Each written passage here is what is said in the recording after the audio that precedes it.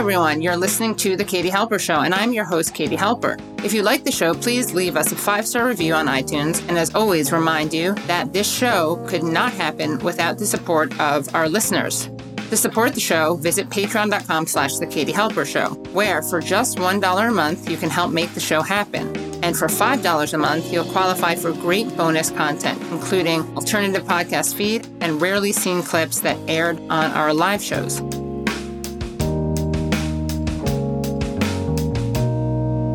Hello and welcome to the Katie Halper Show. Before we start the show, a very exciting announcement of a very special live show that I'll be doing with journalist Ron Ukalik, journalist Abby Martin, and PSL presidential candidate Claudia de la Cruz. We will be doing this live show on January 16th at 7 p.m. at the People's Forum, which is at 320 West 37th Street. And you can get your tickets at peoplesforum.org. Again, that's peoplesforum.org. The show is January 16th at 7 p.m. at the People's Forum at 320 West 37th Street. And the special guests will be Ron Ukalik, Abby Martin, and Claudia de la Cruz. If you can't make it, we will be streaming it live at The Katie Halper Show. So that will be obviously at youtube.com/The Katie Halper Show. And before getting started with today's show, of course, we remind you to like this stream. As always, it helps the algorithmic suppression. Also, please subscribe to the Katie Halper Show channel. That also helps getting the word out there while we discuss these really important issues of Palestine. And become Patreon supporters at patreon.com/The Katie Halper Show. Again, that's patreon.com/The Katie Halper Show. For $1 a month, you help make this show happen. We really couldn't do the show without your support. For $5 a month, you get exclusive content. Now, today's show is a very special show where we remember the great Australian journalist, filmmaker, and author John Pilger, who passed away on December 30th at the age of 84. We were lucky enough to talk to John last March, and he was going to come back onto the show. So what we're going to do today is we're going to restream our interview with him in its entirety, which includes a never-before-released Patreon-only section with him. But before we play that interview, we're going to play a video made by Middle East Eye with journalist Victoria Britton, who talks about her colleague, John Pilger, and then we'll go straight into the interview with John. John Pilger was the outstanding international journalist of his time. He was a brilliant communicator, a tireless reporter and researcher, and he leaves a remarkable volume of work. 50 films, a dozen books, many hundreds of thousands of articles and speeches.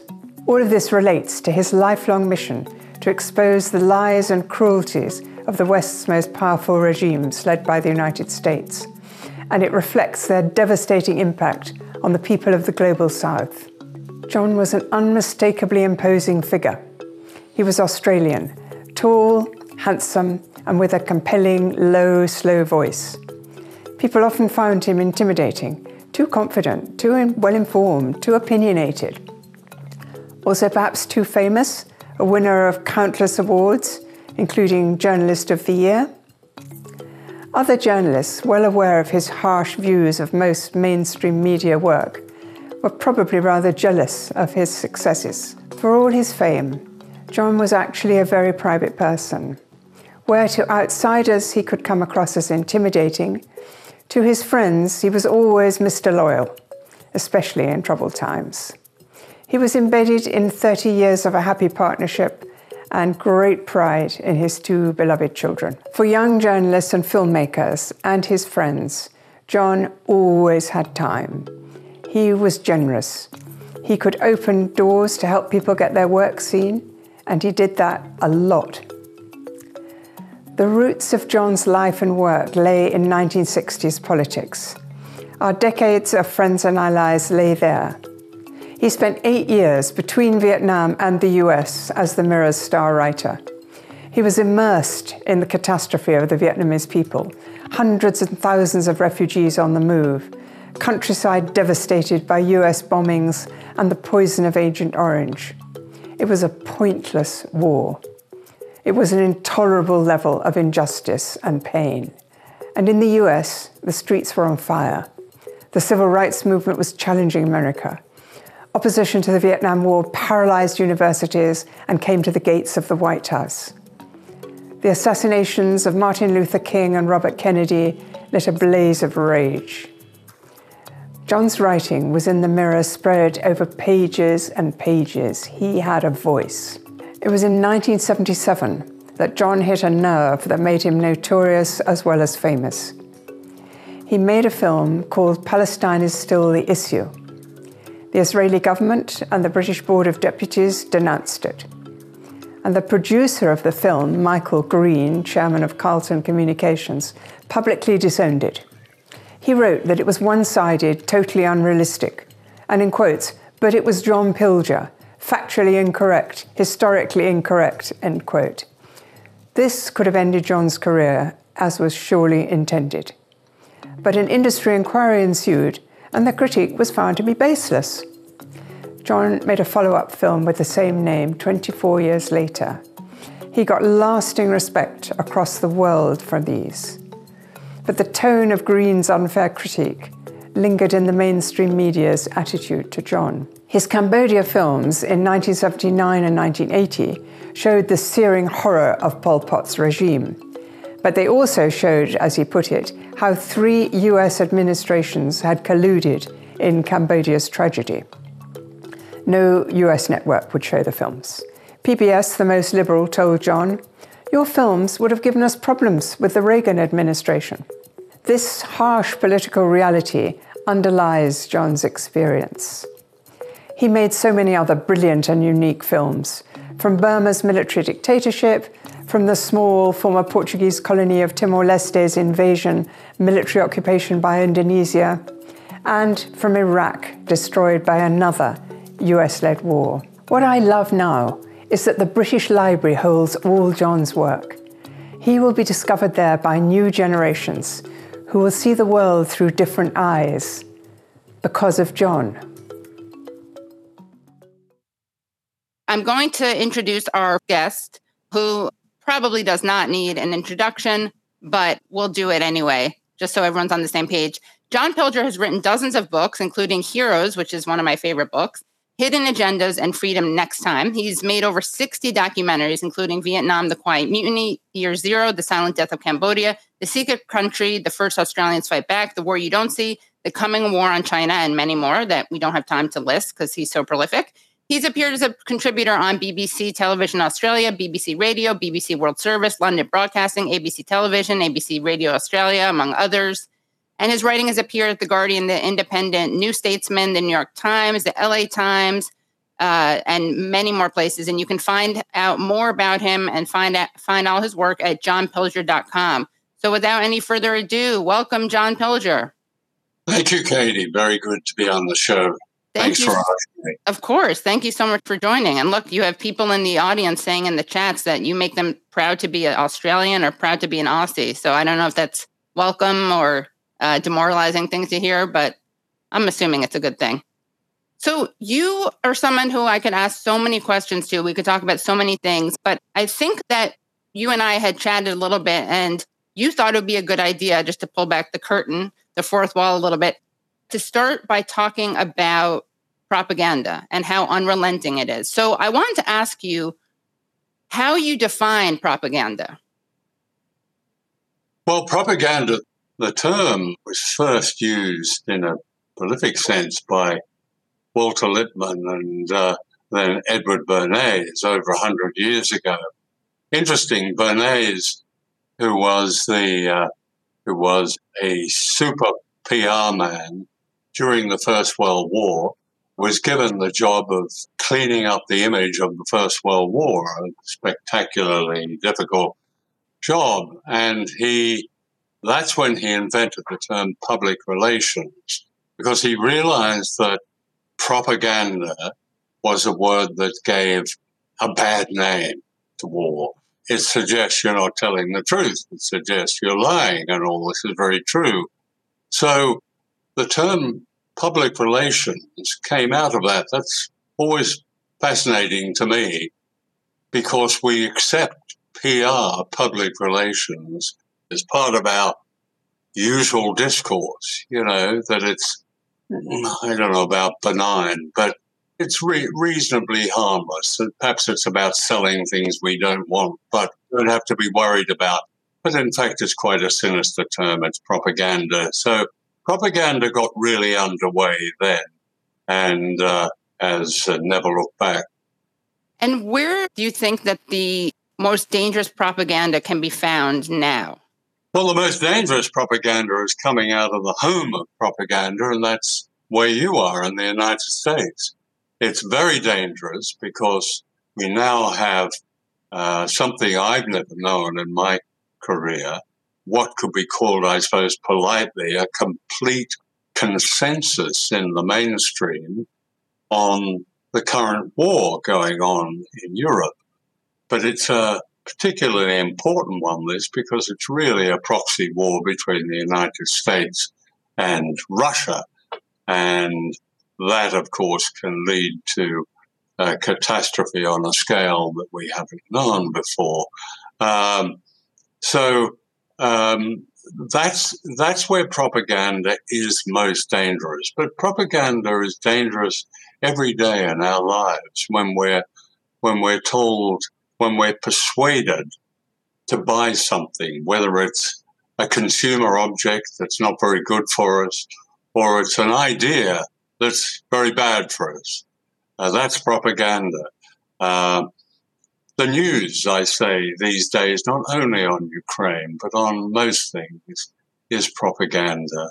I find television news, which is still the primary source of most people's information in Western countries and many other places, I find it unwatchable because I have to sit there and either get angry or deconstruct it.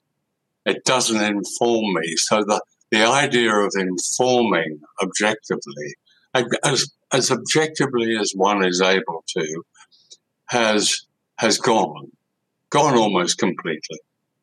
And I've heard you use this term before, deconstructing the news. How does one do that? Because it seems very labor intensive. Yeah, it's very hard. I mean, I think it's okay for the likes of me and you because that's our business. Every day we're reading, we're finding out, we're navigating through the net. We're looking for facts and truth as best we can. Most people don't have the time to do that if they're doing other work, or as my mother used to say, they're doing a real job. And so it's not fair. It's just not fair on those people we are meant to serve. The whole notion of journalism as a public service of serving people has just gone. It's become a branch of public relations. But that's what real journalism is. And then that question would only arise in a very esoteric way. It's something people would be conscious of, that we have to serve. We have to give people as many of the facts about something as we possibly can, not some propaganda spin. Right. I mean, you have to know so much. I mean, it's hard for me. You obviously, I'm not comparing myself to you because you're extremely prolific, but I enjoy doing media criticism, and even for me, it's incredibly labor intensive because you need to know what you need to be looking at to disprove the other thing you're looking at. And that's totally overwhelming, especially as you said, if people don't already have an orientation towards that, they won't even know that that's a thing to do. So that's probably one of the most frustrating things about media propaganda is people not knowing it's propaganda, not having the tools to even realize that. Yes, but Katie, it's very interesting the way people get it very quickly. Right. I mean, that's no doubt why many people watch you and watch others, and because I think people are now so hungry for an alternative. A correlation of this is that the reputation of journalists has nosedived. It's probably the lowest it's ever been, and rightly so. That's where mainstream journalism deserves to be. But that's left our audiences disorientated. What do they believe? The question faces thinking people. Other people, the news is just watching paint dry, That's probably the best way to do it. But it's so much effort, so much official effort, so much power and resources are put into distorting the news by those who start wars, take over other countries, manipulate and wish to manipulate our whole sense of understanding, even our consciousness, that it has to be important. It was General Pereas, the no unlamented Pereas, who, when I think he was the general running the Afghanistan debacle, he spat it out in an interview and said, most important people are the people at home, not the Taliban. Not worried about the Taliban. And what he was really saying, the subtext of this, is that our enemy are the people at home. Because unless we can fool them, then we're not doing the job. Right. I think he also let it slip that it was not in America's best interest to be involved in Israel the way we were. He may have had that as a moment of truth. Oh, but not in a critical. I mean, I think I'm sure he regretted that. I'm sure he got chastised after doing that. And by the way, you mentioned your mother saying journalism isn't a real job. Well, I went into journalism. I decided when I'd finished high school, and I decided that they then had here a very good, like an apprenticing cadetship, that I would join a newspaper and not go to university. Both my mother, who was a teacher, and my father, Elsie, right, who was a working man, were both dismayed at this. And especially when I announced it was going to be journalism, my father then, he was ahead of the game, had a very healthy distrust of everything he read in newspapers. So there his son was heading into that, as it was once called, I can't remember by whom, the Legion of Liars. He was quite upset. They got used to it pretty quickly. Yeah. I hope I put their minds at rest. And you can read again more about John's parents, and I love the name Elsie, by the way. But you can read more about them at Heroes, which is such a great book, and it's in my bookshelf at my parents' when I used to tape my show up there. So, but then I was looking at it, I realized I'm covering the title, so I'm gonna have to move it and make it more visible so it doesn't just say HE, basically. But what else? I mean, do you think that there's you brought up Ukraine, and it is somewhat unprecedented, this consensus around Ukraine that you see in places that, or I'm at least seeing in places where I usually find political agreement, even people who I agree with on other things. I find the world of people who see this as a proxy war, as opposed to seeing this as a Hitlerian march towards conquering the world, which we've actually seen that kind of ridiculous language. But I find that fewer people than I would think see it as a proxy war. And I feel like a lot of people I used to get along with and agree with politically are on that other side, where they see this as an unprovoked war, where they see this as reminiscent of World War II, and they don't want to stop the proxy war. Why do you think that is? Why is this an issue that is dividing people who sometimes or often see eye to eye? Well, first of all, they're ignorant. And there's one way of curing ignorance, and that is to find out.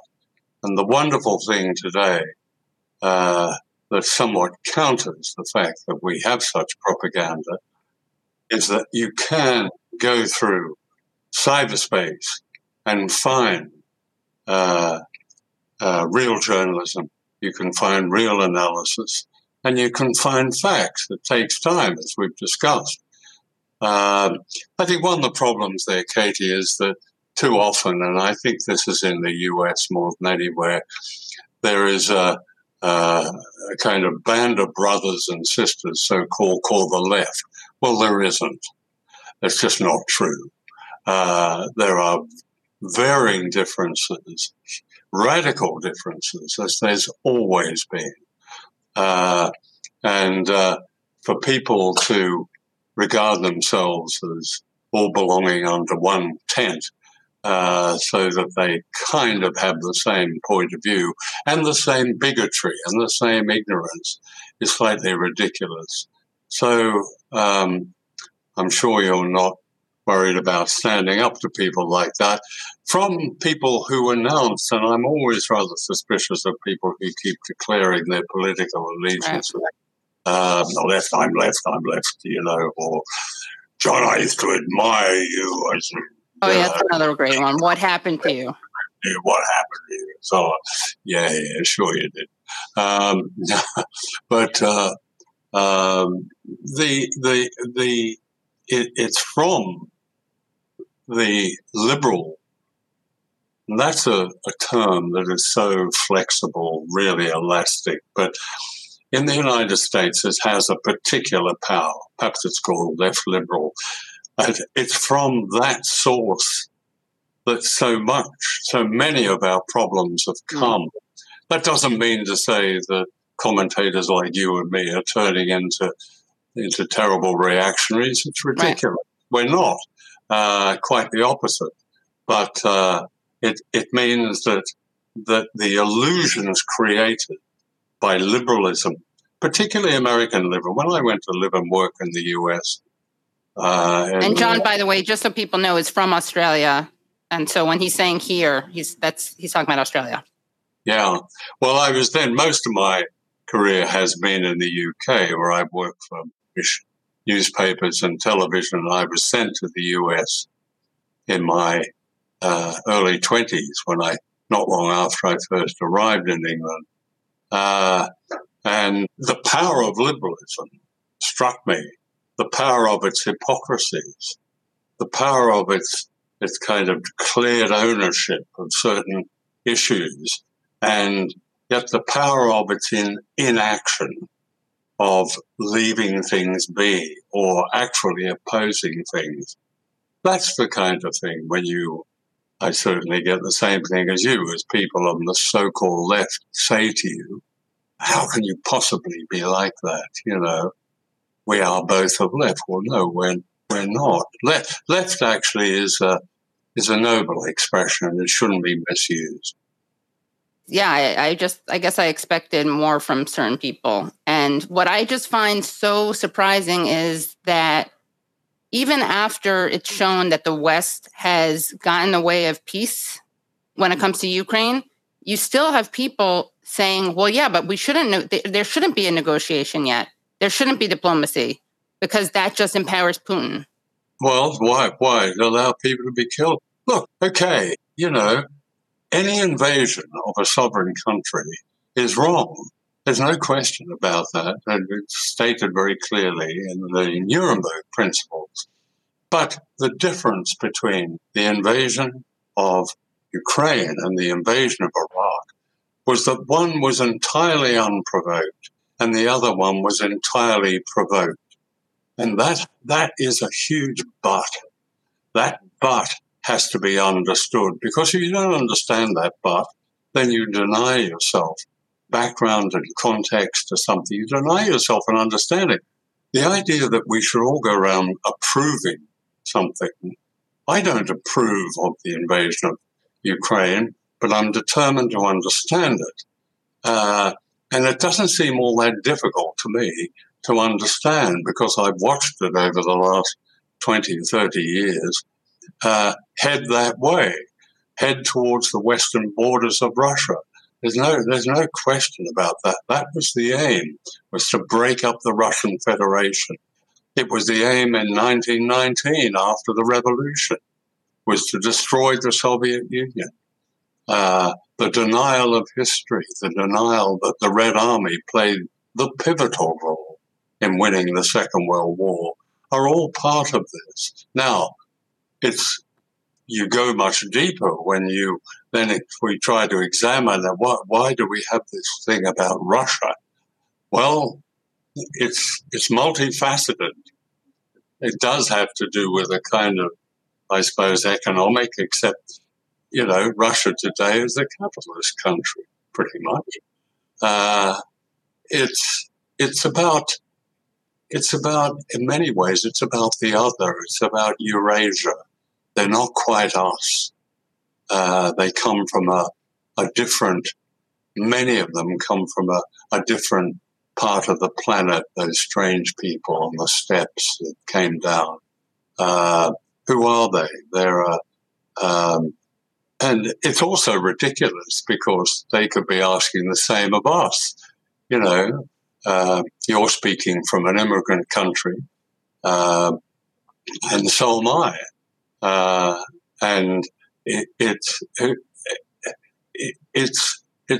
the same can be applied, I find, to China. The willful ignorance of China, of understanding the changes that have gone on to China. Just even saying that in sections of social media qualifies you to be called an apologist for the Chinese Communist Party. It's just absurd. I first went to China in the year after Mao died. I went a couple of times in the meantime, but then I saw it in all its extraordinary changes and growth about 7 or 8 years ago.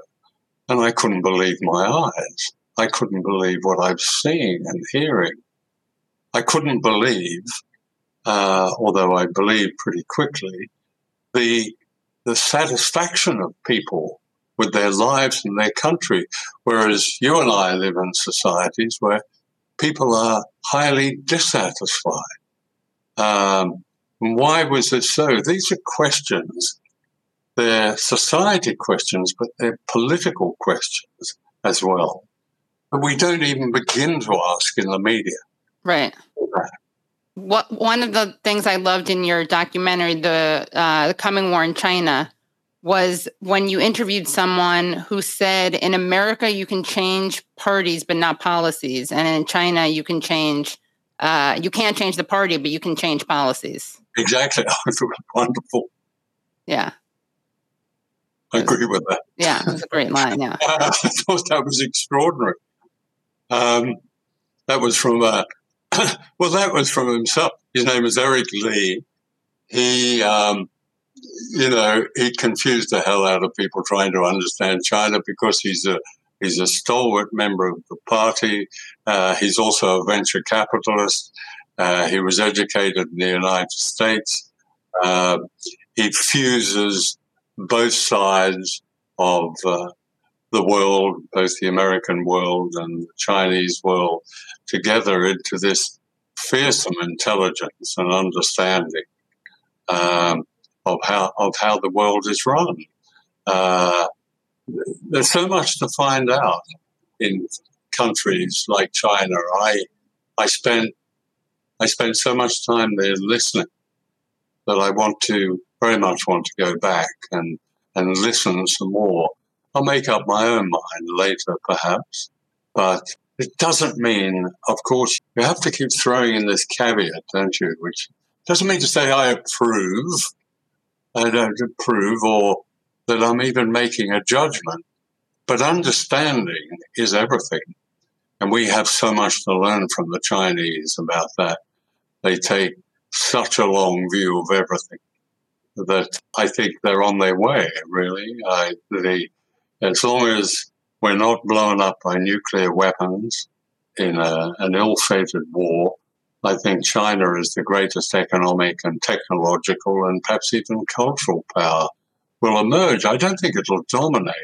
I don't think it'll dominate at all. It's how the old world, the world of the British world, the American world, even the world down here, will come to terms with it. That's the question, how they come to terms with it. But benefit, in Australia here, the biggest trading customer is China. And yet they have led on behalf of the United States. I'm saying they, I suppose it's a we, have led the China bashing campaign. The China is coming, as if by the force of gravity, they're going to fall down on us. They're going to occupy us. They're going to take us over. Insulting China day after day. China withdrew all its contracts. The economy would just fall into the Pacific. We need satire, Katie, but I don't have enough satire. Well, there's satire in your film. There is so much I could choose. I mean, there was so much to play. Actually, speaking of satire, Brad, can we go to the coming war with China? So Beijing looks at a network of bases, a real archipelago of empire that's been built up since the Korean War. You have had, and still have, an arc of bases that start in Australia and go through the Pacific. We have no bases in Australia. You have Pine Gap, you have Darwin, and you have a new facility in Western Australia. No, to speak precisely, we have no military bases in Australia. What we do is operate with and in Australian bases. Yeah. But we're not in the basing business nowadays. There's a growing collection of what are referred to as lily pad bases. These are bases that have typically 200-300 troops, no family members, very few amenities, and are often quite secretive. They're bases that are frequently constructed within a foreign country's base to disguise it, and generally are not referred to as bases. Many of these bases have been set up to combat China's worldwide economic influence. From these bases, the United States operates a secret army in 147 countries. If you're going to be a free country rather than give in to every gangster regime in the world, you're going to have to take a risk, because those gangsters, they want to eliminate good people in the world so they can and in China they want to dominate all of the Far East. They want to dominate, just like Japan wanted to before World War II. Their goal was to dominate that part of the world. Today, because there's been no political reform in Beijing, these guys want to dominate a huge chunk of the planet. Twilight struggle. Andrew Kurpenovich served on America's National Defense Panel.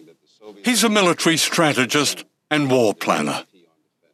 You've written that airstrikes and naval blockades have a role to play in punishing China.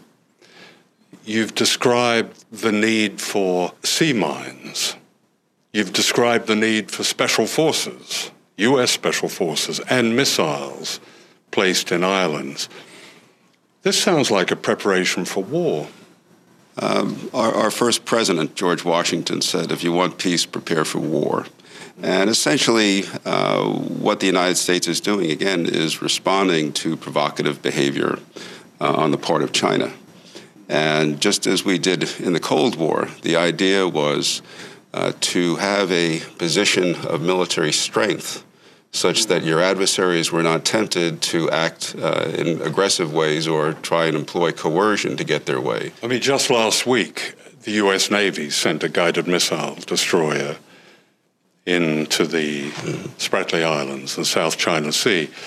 And what was different about this, I think, was that Chinese fighters scrambled. That sounds like an escalator. Well, again, from an American perspective, the escalation was the Chinese beginning to militarize these islands in the first place, moving its military capabilities down into that region, engaging in provocative behavior against the commercial activities and military forces of other minor countries in the region that have claim to those islands. So it's a response to Chinese intimidation rather... Excuse me, how is commerce being intimidated in the South China Sea? There have been no military forces, no military bases there. The Chinese... Except the United States military base. Not in the South China Sea, and not even in the Philippines, because the United States withdrew its forces in the Philippines. But the United States is back in the Philippines. The Philippines and the United States have announced... So, there's some satire there, unintentional satire. Yeah, well, there is satire. Kropenovich is a great satirical figure. He's much more important than he appears there. He was a nuclear war planner, and his own political views are quite extreme. Yeah. I thought it was interesting how much denial you had and obfuscation about the bases, the presence of bases. It's ridiculous. I mean, there are something up to, well, the divine estimate is probably up over 1,000 all over the world. Here in Australia, it's absolutely littered with them.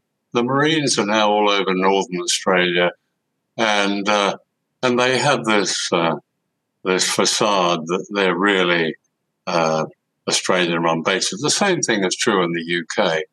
They're all Royal Air Force bases, but they're absolutely full of B-52s and US Air Force personnel. So they are, in effect, American bases. American bases everywhere.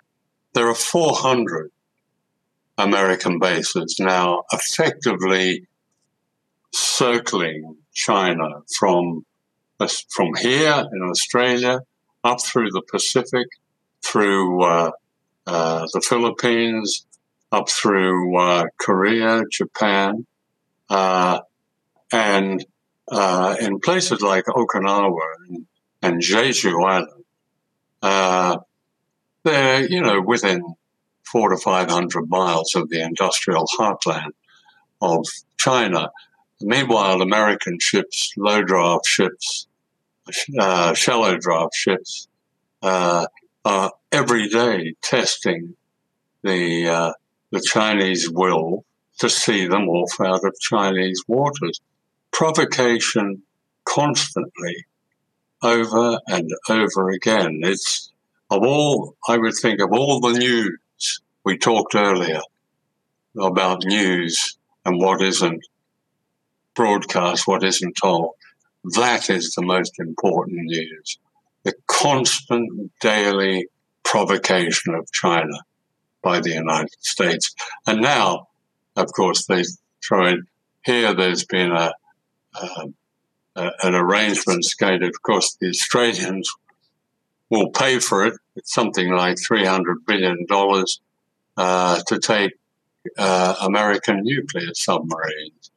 It's a very complicated arrangement. Some of them are going to be built in the UK.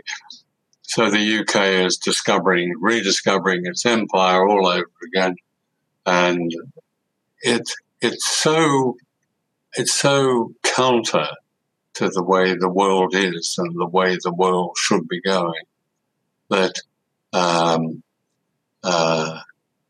I sort of hope, and I suppose hope is the word, that people will reject it for what it is, a farce.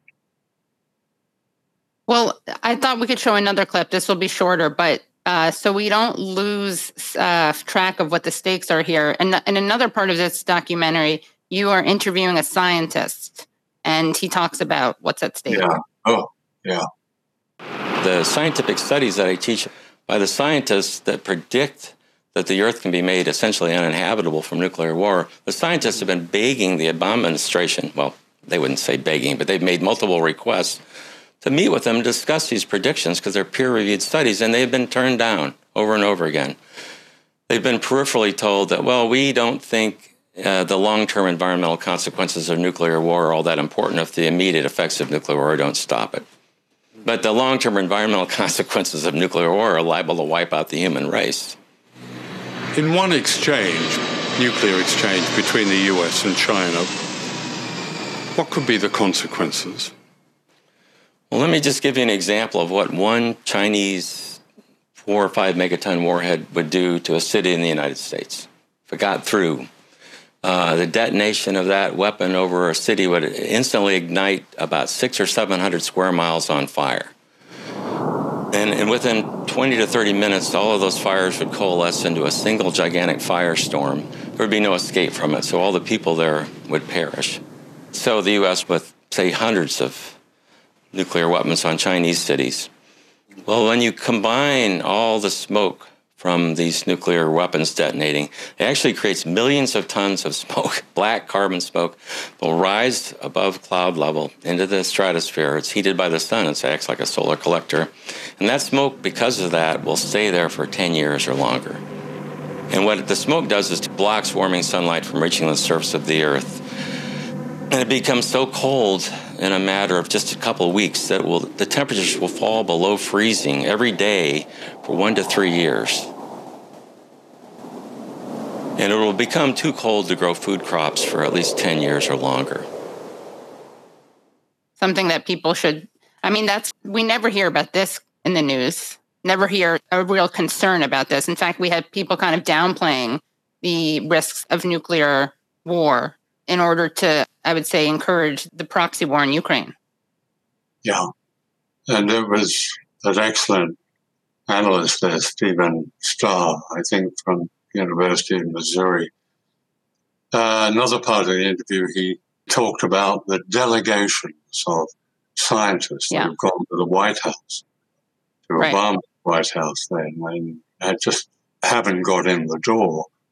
I mean, it does seem quite remarkable that with everything we know about the effects of nuclear weapons, of what happened at Hiroshima and Nagasaki and elsewhere, we're still prepared to almost blithely ignore the evidence that you've just put on the screen. That's down to the media. The media has a responsibility, and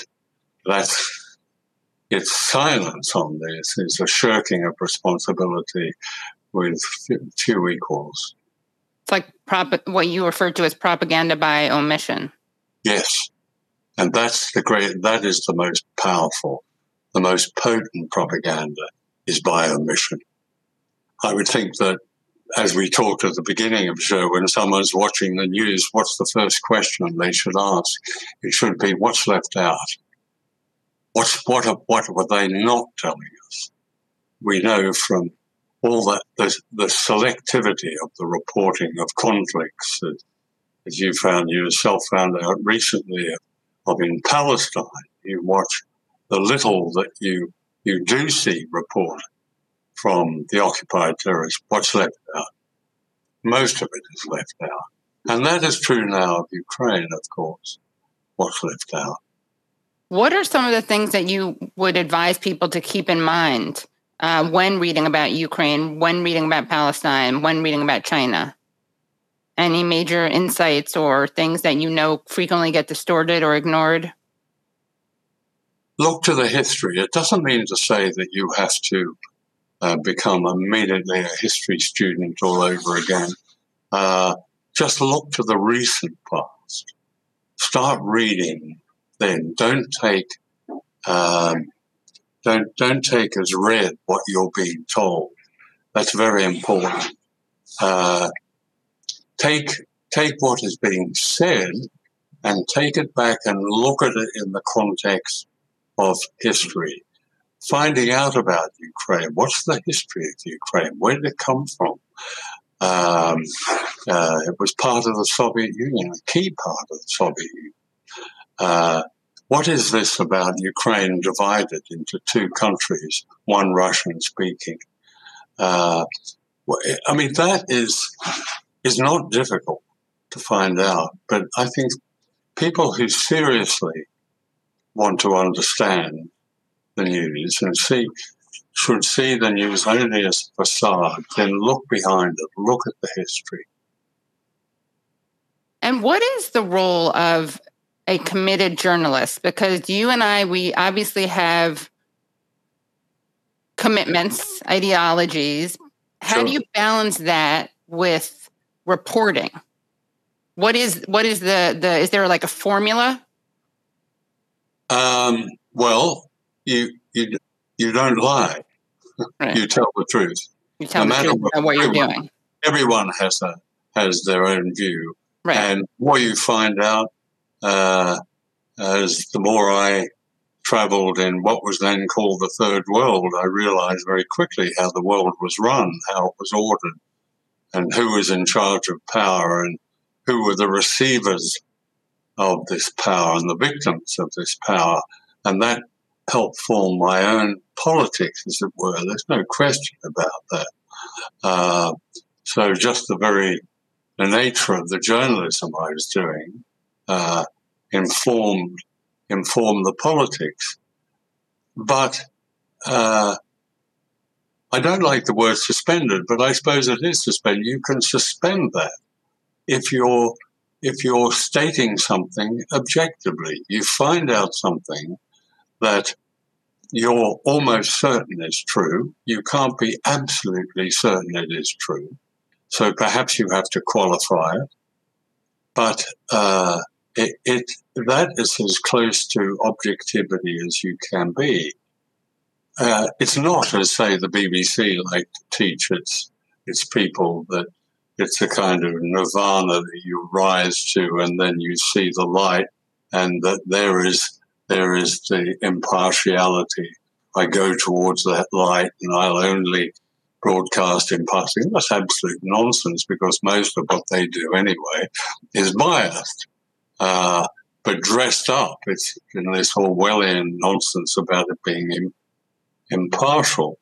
But it is, if not, there's no such thing as impartiality, but you can be objective. And that really depends on yourself, whether you want to be or whether the moment you're not, you become a propagandist. So what's the difference between impartial and objective? Well, impartial, I suppose, is that you're not impartial. If you're asked about the Middle East, you'll give your view, and you'll give your view based on your knowledge. If I'm asked the same question, I will go. So I'm not impartial. I can't be impartial. I can't lie about it and say, well, as a matter of fact, yes, no, I know the Middle East. Israel has every right to defend itself, as they say. All of that. It's an absurdity. There isn't. But the two are often confused. To be objective about something that may concern, whether it's, let's say, the background to Hamas attack on Israel, you have to tell what Hamas did. But at the same time, here again, because that's an area that has been so starved of facts, it's your responsibility to supply the background, the recent history, and to cut through as much of the bigotry as possible. I think it's something that serious journalists who don't see themselves as opinionated. So much journalism is opinion. I was looking at The Guardian the other day, for which I used to write. Well, let's say even up to 10, 15 years ago, a news story on the front would say what happened. There might be lots of opinion pieces inside commenting on it. But now it tells you how to think from the first sentence. And I think that is true of all the major newspapers proclaiming their divine impartiality. They're not. And it's that empty opinion that is simply voicing bigotry, that is the essence of propaganda. Yeah, and the most dangerous kind is the kind that pretends to not have any partiality or any ideology behind it. They're just calling strikes and balls. Yeah. That's when you really have to be careful. But it's not true in front of you. You may not like what you've seen, offend you, or offend your allegiances, let's say. But what I'm saying is you have to, if you're as a reporter, and I've been a reporter a lot of my life, you have to say what it is. You can give the context, but up front, you've got to say what it is. Another way, of course, that a bias is communicated is to who you're speaking to. So you, in your film, The War You Don't See, you ask someone who they speak to on behalf of the Palestinians. And there's no Palestinian equivalent of the spokesperson for the Israeli government who they seek out, which you point out. Yeah, I remember that was a TV news editor. Yeah. Yeah, that's right. I think she was at the BBC. Yes, I think it was the BBC, a rather worried woman who was interviewing, yes. That was a very rare interview. Yeah, I couldn't believe it. And everyone has to watch this also, The War You Don't See, because I can't believe that these people sat down with you to talk to you. Did they not know who you are? I mean, I guess you're... Yes. Oh, yes, they did. You're so respected that that they're excited to talk to you. I didn't know how they would put themselves in that position. You weren't unfair. It wasn't gotcha moments, but you just presented reality to them, and they tried to deny it a bunch of times. Well, I think that was the end of a period which you could still, with a lot of hard work, get people from the official world, let's call it that, the corporate world, to come and answer questions, to be challenged. They may be very good at that, and they may walk away from the interview and not told you anything. But now, the film I made after that, which was on the privatization of the health service in the UK, I didn't get a single official, and I had to use something I don't like doing because it sort of recognizes a failure in a sense. I had to do all the people I'd asked to be interviewed, and all the people who said no, ignored me. So it used to be called the empty chair syndrome. And once corporate PR, they were quite slow in understanding. I understood that if they just didn't turn up, they made life very, very difficult for you because you had no other side. But now I find it almost impossible to get anyone to talk. From either I used to get people to talk to me in the Pentagon and the State Department. And once during one interview in the State Department where one of the press people came in and I was interviewing Madeleine Albright's mouthpiece, Jamie Rubin.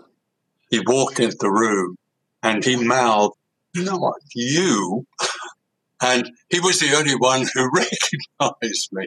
And my producer, of course, then spent the next half an hour virtually holding him down on the floor so that he didn't say anything. It's abusing to us, but it also marked the end. I can't get an interview in Washington. Was it because of the film or a change in the times or a combination? And someone in the chat pointed out it was Fran Unworth. Fran Unsworth, that's right. She was head of news at the BBC. She never appeared in an interview like that before. The BBC's rival in the UK is ITV, for which I was making the film. And so I put it to them, look, it's going to look rather odd, but here's an ITV. ITV have agreed to speak, to fall on their sword, as it were, to us and to be challenged by me and so on, but not the BBC. So for some reason, this clicked in some BBC brain somewhere, and Fran Unsworth was presented. Never again. What was it like working for Robert Maxwell? Working for Robert Maxwell, I spent most of the time avoiding him and avoiding accompanying him to places all over the world so that I could be his personal reporter, reporting what a wonderful humanitarian was. He wanted to take me to Ethiopia with a plane load of supplies out to the Far East and Eastern Europe. I managed to avoid him for so long, and then he fired me. But it was a nightmare. He turned the paper into a family album. Ghislaine, who, of course, achieved her own notoriety later, was often in the paper with father. It was quite a grotesque period, actually, because this man, I've never met anyone like him. He was huge physically. He ate 2 meals when you ate one. He shouted and fired people on the spot. He sat outside the paper in his Rolls Royce, which was his office. And I mean, I love eccentrics, and I'm not sure he was one. He was just a brute because he was a crook. In the end, he stole the newspaper's pension scheme. Disgusting. Then mysteriously disappeared over the side of his yacht. Any ideas about what happened there? There are all sorts of ideas. I think he decided to end it. They were coming for him. And it was, big stuff. He was very much tied up with Israel. And it said that perhaps did Mossad do it because he could spill the beans? I don't know. It sounds unlikely. They gave him, in Israel, an extraordinary memorial service only given to former presidents and prime ministers. So he was a man with fingers all over the world, a very sinister character. It was an interesting time. Yeah, I'm sure. You've been so generous with your time. I just wanted to ask you one more question. I mean, I'd love to ask you many more, but I'm going to be respectful of your time and ask you one more, which is that what is it that the West wants in China, in Ukraine, in Syria? What is the objective of the West? Main objective is to break up Russia. That has been the objective since the Soviet Union was formed. And they've said it. We've had the defense secretary, that would be Austin. Austin. He said the aim was to weaken Russia. He let it slip out, and a few others have let it slip out. But once you weaken Russia, then you can concentrate the main game, the main so-called enemy, and that's China. What does it want? It wants to continue the dominance of the United States. I don't think many people truly understand historically, socially, the sense of dominance that American power particularly has about itself, the way it dominates the world, ignores laws, talks about rules-based orders when in fact it has no rules. It goes for China over islands in the South China Sea, and it refuses to sign the law of the sea, and so on and so forth. It gives Israel an impunity to do what it likes, to break every United Nations covenant that exists. All empires have done it. The British did this in a different way before, but they did the same thing. The British knew their time was up, and they knew a way to keep kind of going without getting into too much obvious trouble. And that was as number 2 to the United States. And the US, what is the aim? The aim is to stay dominant, to stay in charge. Even when it makes no sense. I mean, they're not going to stay in charge of the economy of the world. They're not in charge of it now. The workshop of the world is in China and has been there. The workshop of the great American corporations is in China. There's a shared labor, if you like, between great powers. But I often ask myself, what is the power of this almost mythical exceptionalism that the United States infuses into its society? And I've had it from, we talked about people on the left. I can hear people on the left who have it, who think that it means something, that they're different. They sure are. They represent a country that it causes absolute mayhem all over the world, or a government that does. They also represent probably the greatest opponents of that mayhem, I should say, or potential opponents. But I think it's preserving that dominance. I don't think it's more than that. It's quite specific in that American power has always operated, say, the gateways to fossil fuel sources. That makes sense. And for all other resources, water and so on, cutting Russia off from the Black Sea, from its deep sea port in Crimea and everything. That would be a NATO base now if Russia hadn't annexed that. No question about that. So it is being in charge. There's nothing to gain in going to war over Taiwan for the United States. Most of the semiconductors of the world are made in Taiwan that end up in the United States. There's nothing to be gained whatsoever. It is almost this amorphous thing of we must dominate. I've sat in front of people in government and heard this, and I have to say it comes across in almost an evangelical way from Democrats more than it does from Republicans. Republicans are just damn cynical, but Democrats could actually give you the speech. You think they're more true believers than Republicans on this? Oh, that's a wild guess of mine, Katie. Yes. I mean, Democrats have started most of the wars. Republicans haven't. I mean, a lot of the present trouble with the Russians was started during the Carter period. And Jimmy Carter is at the moment being sanctified yet again. And not without cause, perhaps. A nice man. But that he hasn't acted like an American president is just absurd. Of course he has. Maybe since not being president, maybe. Because he does Habitat for Humanity. Since not being president, yes. Carter Center has done some interesting things. Much better than the Clinton Foundation. It also is quite a powerful arm of Western power. And benign, yes, and helpful a lot of the time.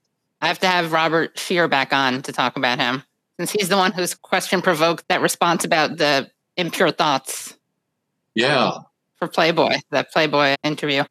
I know I said last question, but one more. Sure. Thank you so much. Okay. Wanted to know your thoughts on, I know you're going to have something to say about Julian Assange, so I feel like we should mention him because you've been such an outspoken advocate for him. And I also want to know what your thoughts on the Nord Stream pipeline Sy Hersh story is. Yeah, well, the Sy Hersh story, just common sense. With all anonymous source journalism, you then have to look who's written this. Well, Sy Hersh has written. And Sy Hersh's track record is quite extraordinary. So I go with Sy Hersh. And also there's the added ingredient that it's common sense that happened. And that the cover stories have been so badly handled, the idea of blaming the Russians. And now, since then, there's, they've tried to push out something about a Ukrainian group did it. Well, without Zelensky knowing. Yes. It also is quite frightening, actually, that they would do that. That is an act of war. That is active. In the past, wars of First World War may have been started by the assassination of the Archduke. There'd been something like a pipeline being blown up. It would have started a lot earlier. So they're so dangerous, acts like that. So irresponsible, so reckless. And that's the truth of this administration. So reckless to do something like that. Because that endangers all of us. It reminds me also the idea that it was so sellable that the Russians did it reminds me in a way of the way that the idea that Saddam Hussein was behind 9/11 was so sellable, because there's a similar kind of Orientalism and othering, which allows you to believe these things. Like, of course, Russia wouldn't do it. It's not in their best interest. But Russia is turned into this weird creature of a country, weird people with their weird ways, that it would be a Russian thing to blow up its own pipeline. And it defies common sense, just like having Saddam Hussein and Osama bin Laden work together defies common sense. But those people, too, they're just this amorphous of Arab, Muslim terrorism blob. Look at the way Russians are portrayed in popular culture. I saw a film that was meant to be, I suppose, a bit of a satire. It wasn't about, forgotten the title, but it was something like the death of Stalin. And all the Russians were wooden stereotypes. None of them were clearly free, clear-thinking, erudite, literate people. And the same is true of China. China, it's more clear because it's so racist. When the United States had a law that lasted for a century, from the middle of the 19th century, it was only abandoned when they had to get on side with Chiang Kai-shek in 1944, banning all Chinese from the United States. The same in this country. The racism, it's racism on an epic scale. It's dismissing a whole people, regarding them, as you rightly caricatured, how the Russians are seen as some strange monster. It goes back to the crudest propaganda of the First World War, when the Germans ate Belgian babies. And no doubt there were people who believed they ate Belgian babies. Well, there's Saddam Hussein, the incubator baby story. That's a version of that. That's all. So nothing really changes in that kind of propaganda, but you've touched on something that is infinitely interesting. How then to turn this around and get us, or just get people to start thinking of them as like us, as people, with different systems, different ways, different cultures, as the world is. But how do we get them thinking and not to buy this utterly reckless, fictional version of the rest of humanity? And the other question I'd asked, speaking of caricatures and vilifications and smears, was about Julian Assange. Well, Julian is the victim of all this. He's emblematic of it. What has happened to Julian probably is there have been versions of this kind of miscarriage of justice, but I don't think anything quite as stark and as horrific as this, when the so-called the reputable justice system in the United Kingdom is bent before your eyes, when judges will sit in the High Court and accept evidence that is not evidence at all. It is simply, again, propaganda passed over by the Americans trying to extradite him. I'm not sure that's happened before. Perhaps it has. So Julian has become an obsessive hunt. Whether they will succeed, I don't know. As you can hear, I can't even make up my own mind now. I saw Julian not long ago in Belmarsh prison. How was he? Well, he was on one of his up days. He goes up and down, with extreme anxiety, clearly. But on this day, we had 2 hours of talking about books and I sent him books from time to time. He seemed to me to be in relatively good form. He wasn't as thin as he had been. When he first went into Belmarsh, he'd lost almost overnight something like 15 kilos. But as Stella, his wife, will say, Julian is up and down. But I think he's hopeful. Whether or not I can join that hope, I don't know. Well, thank you so much. This has been so amazing. Really appreciate your generosity and your time. Enjoyed it. Thank you, Kate. We really want to thank John Pilger and thank his family for everything that he's done. And rest in power, John Pilger. Please do come, if you can, to the live show that we're doing on January 16th at 7 p.m. at the People's Forum at 320 West 37th Street between 8th and 9th Avenue. You can get tickets at peoplesforum.org. Again, that's peoplesforum.org. The guests will be Abby Martin, Rania Kalik, and Claudia de la Cruz. The show is January 16th at 7 p.m. at the People's Forum. And if you can't make it, we'll be streaming it right here, youtube.com/The Katie Halper Show. Again, please like the stream. Please subscribe to The Katie Halper Show. Please become Patreon supporters at patreon.com/The Katie Halper Show. And once again, thank you for everything, John Pilger. Rest in power.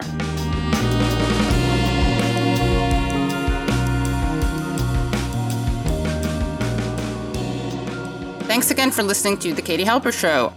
If you like the show, please join the Patreon at patreon.com/The Katie Halper Show. Again, that's patreon.com/The Katie Halper Show. Please leave us a 5-star review on iTunes. And as always, we remind you that this show could not happen without the support of our listeners. Our show is produced by me, Katie Halper. Brad Bloom is our audio engineer and producer on the show. Our researcher is Joshua Bregman. And our theme song is by the band Cordova. See you next time.